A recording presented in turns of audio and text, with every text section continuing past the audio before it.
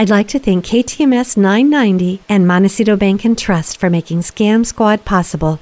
I'm Patty Teal. And I'm Deputy District Attorney Vicki Johnson. Scam Squad is up next. Sound off. 1, 2. Sound off. 3, 4. 1, 2, 3, 4. Scam Squad.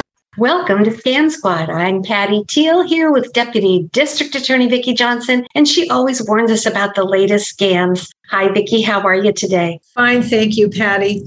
As we know, scammers follow the headlines, and the headlines nowadays are all about the war in Ukraine. So I guess it was inevitable that scammers would take advantage of this very tragic situation, and apparently they have. So today, Patty, we need to talk once again about charity scams. It breaks my heart to think about these unconscionable people who are taking advantage of good-hearted people who really want to help those that are suffering. But as we know, scammers are very opportunistic and they have no conscience. So let us know how these scams work. It starts, of course, with some kind of communication. It could be a phone call, a text, something on social media, and sometimes even an in-person solicitation asking for donations for the people in Ukraine. I see these all the time. I do too. And the name of the so-called charity might sound familiar, which fools some people, because bogus charities like to use names that are very similar to existing charities because it makes them sound more legitimate. Well, that can be confusing. You don't want to give to a similar sounding charity that has nothing to do with that real charity. What are the red flags? As always, scammers will try and get you to act quickly. And this is a big red flag because legitimate charities will take your donation when you are ready to provide it. Also, you need to be suspicious if the charity makes exaggerated claims, like saying something along the lines of 100% is spent on relief. We know that charities have some overhead and some administrative costs. Patty, another red flag is asking you to make payment by some unusual method, like a gift card. We know that's a big red flag. A payment app, by text. Although these fake charities might also ask you to send money in the more traditional way by cash or check or credit card.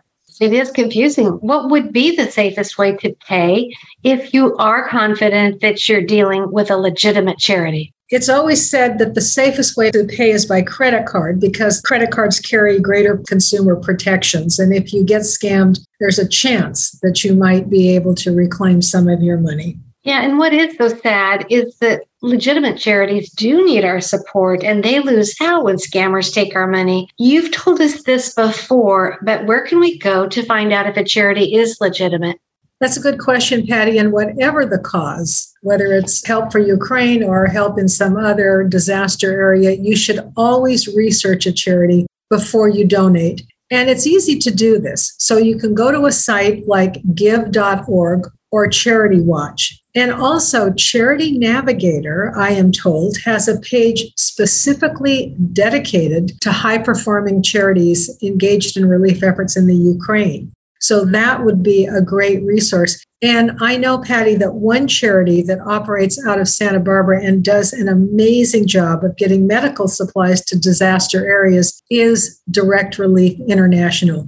They've been highly recommended for a very long time, and they're a very legitimate and high-performing organization. Well, that is really good to know. And I know that bbb.org is also a good place to check out a charity.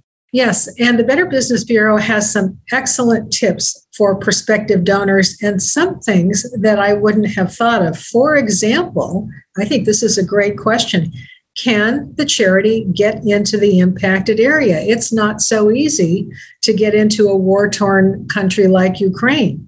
So while it may be a good charity, they might have trouble getting the relief where it's needed. And another choice might be better. So if you can, see if the charity has a presence in the Ukraine, if that's where you want your money to go. Well, that's an excellent point, Vicki, because in an emergency situation, you need some assurance that the money or supplies can be quickly distributed. And another tip, should you send clothing and food? There are well-meaning local food and clothing drives, but sending them overseas is quite another issue. It might be difficult to deliver and disperse those items. In fact, I saw an interesting picture in the newspaper the other day of a gentleman fast asleep on a pile of clothing that had been dumped in a train depot. So, you just don't know how that particular kind of item might be distributed if there's a way to even do it effectively. Yeah, and I know it's also important to find out what percentage of gifts actually get to those in need as opposed to folks that are running the charity. What about a crowdfunding appeal? Some of those can be so heart-touching. Absolutely. But here's the danger. Some of those sites don't do a very thorough job of vetting. So, for example, a person or a group of people might be inspired to start a GoFundMe app, but then what? What happens after they've gotten together some money? Do they have a plan for where that money is supposed to go? Have they designated a charity? So lots of questions need to be asked. The safest route is to give to someone or to some charity that you already know and trust.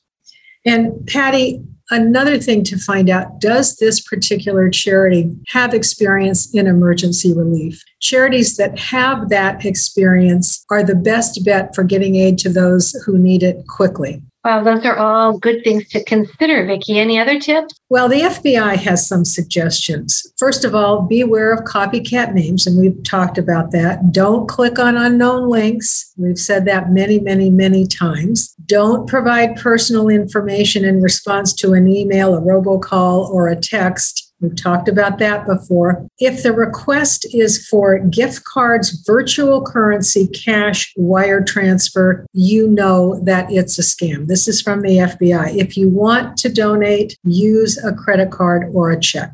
So again, a lot of common sense suggestions we've heard about when trying to avoid other scams. So, Vicki, I have to tell you, last week somebody came knocking at my door, and it was a charity of some sort.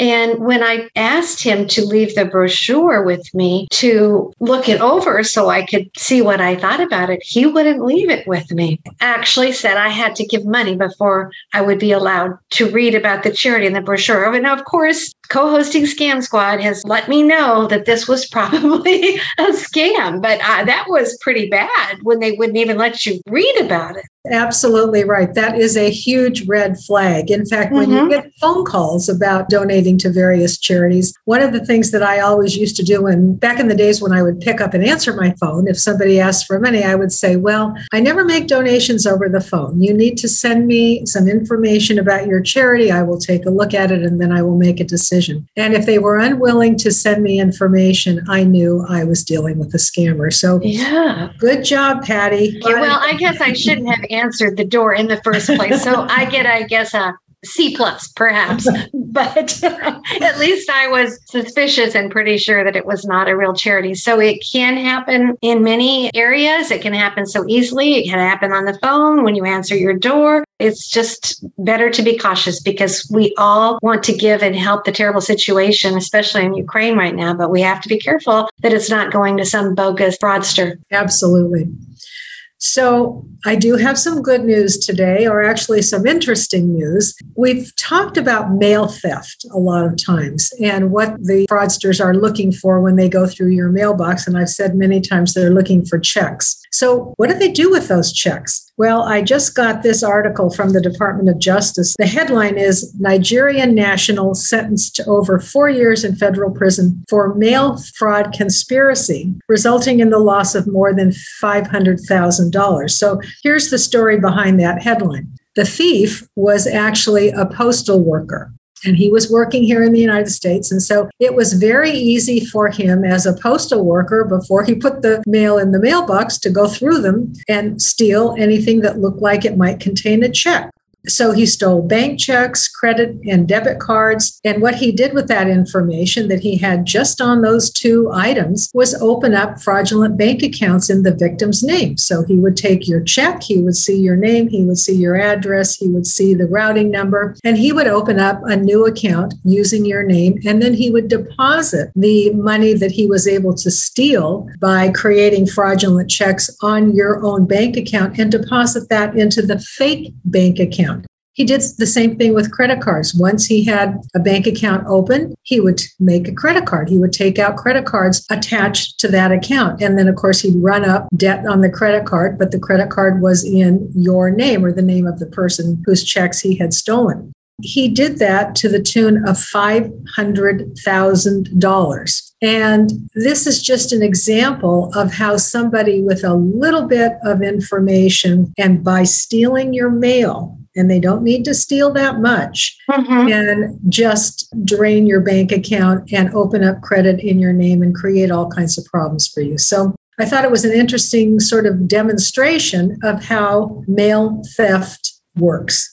Right. And I'm sure that 99.9% of postal workers are great human beings and totally honest, but you got one bad seed in there and look at the havoc he created for so many people. Right. This is why I say locked mailbox, or take your checks that you're going to mail down to the post office, walk into the post office, set them on the counter in front of the mail clerk. And it can be a little inconvenient, but it only takes a moment and it can save you a lot of problems. Thank you for that warning again, Vicki. And would you leave us with your fraud hotline? And I know you always invite people to call if they're worried that they've been scammed or if they've heard about a scam and they want your advice on it. Absolutely. The phone number is area code 805-568-2442.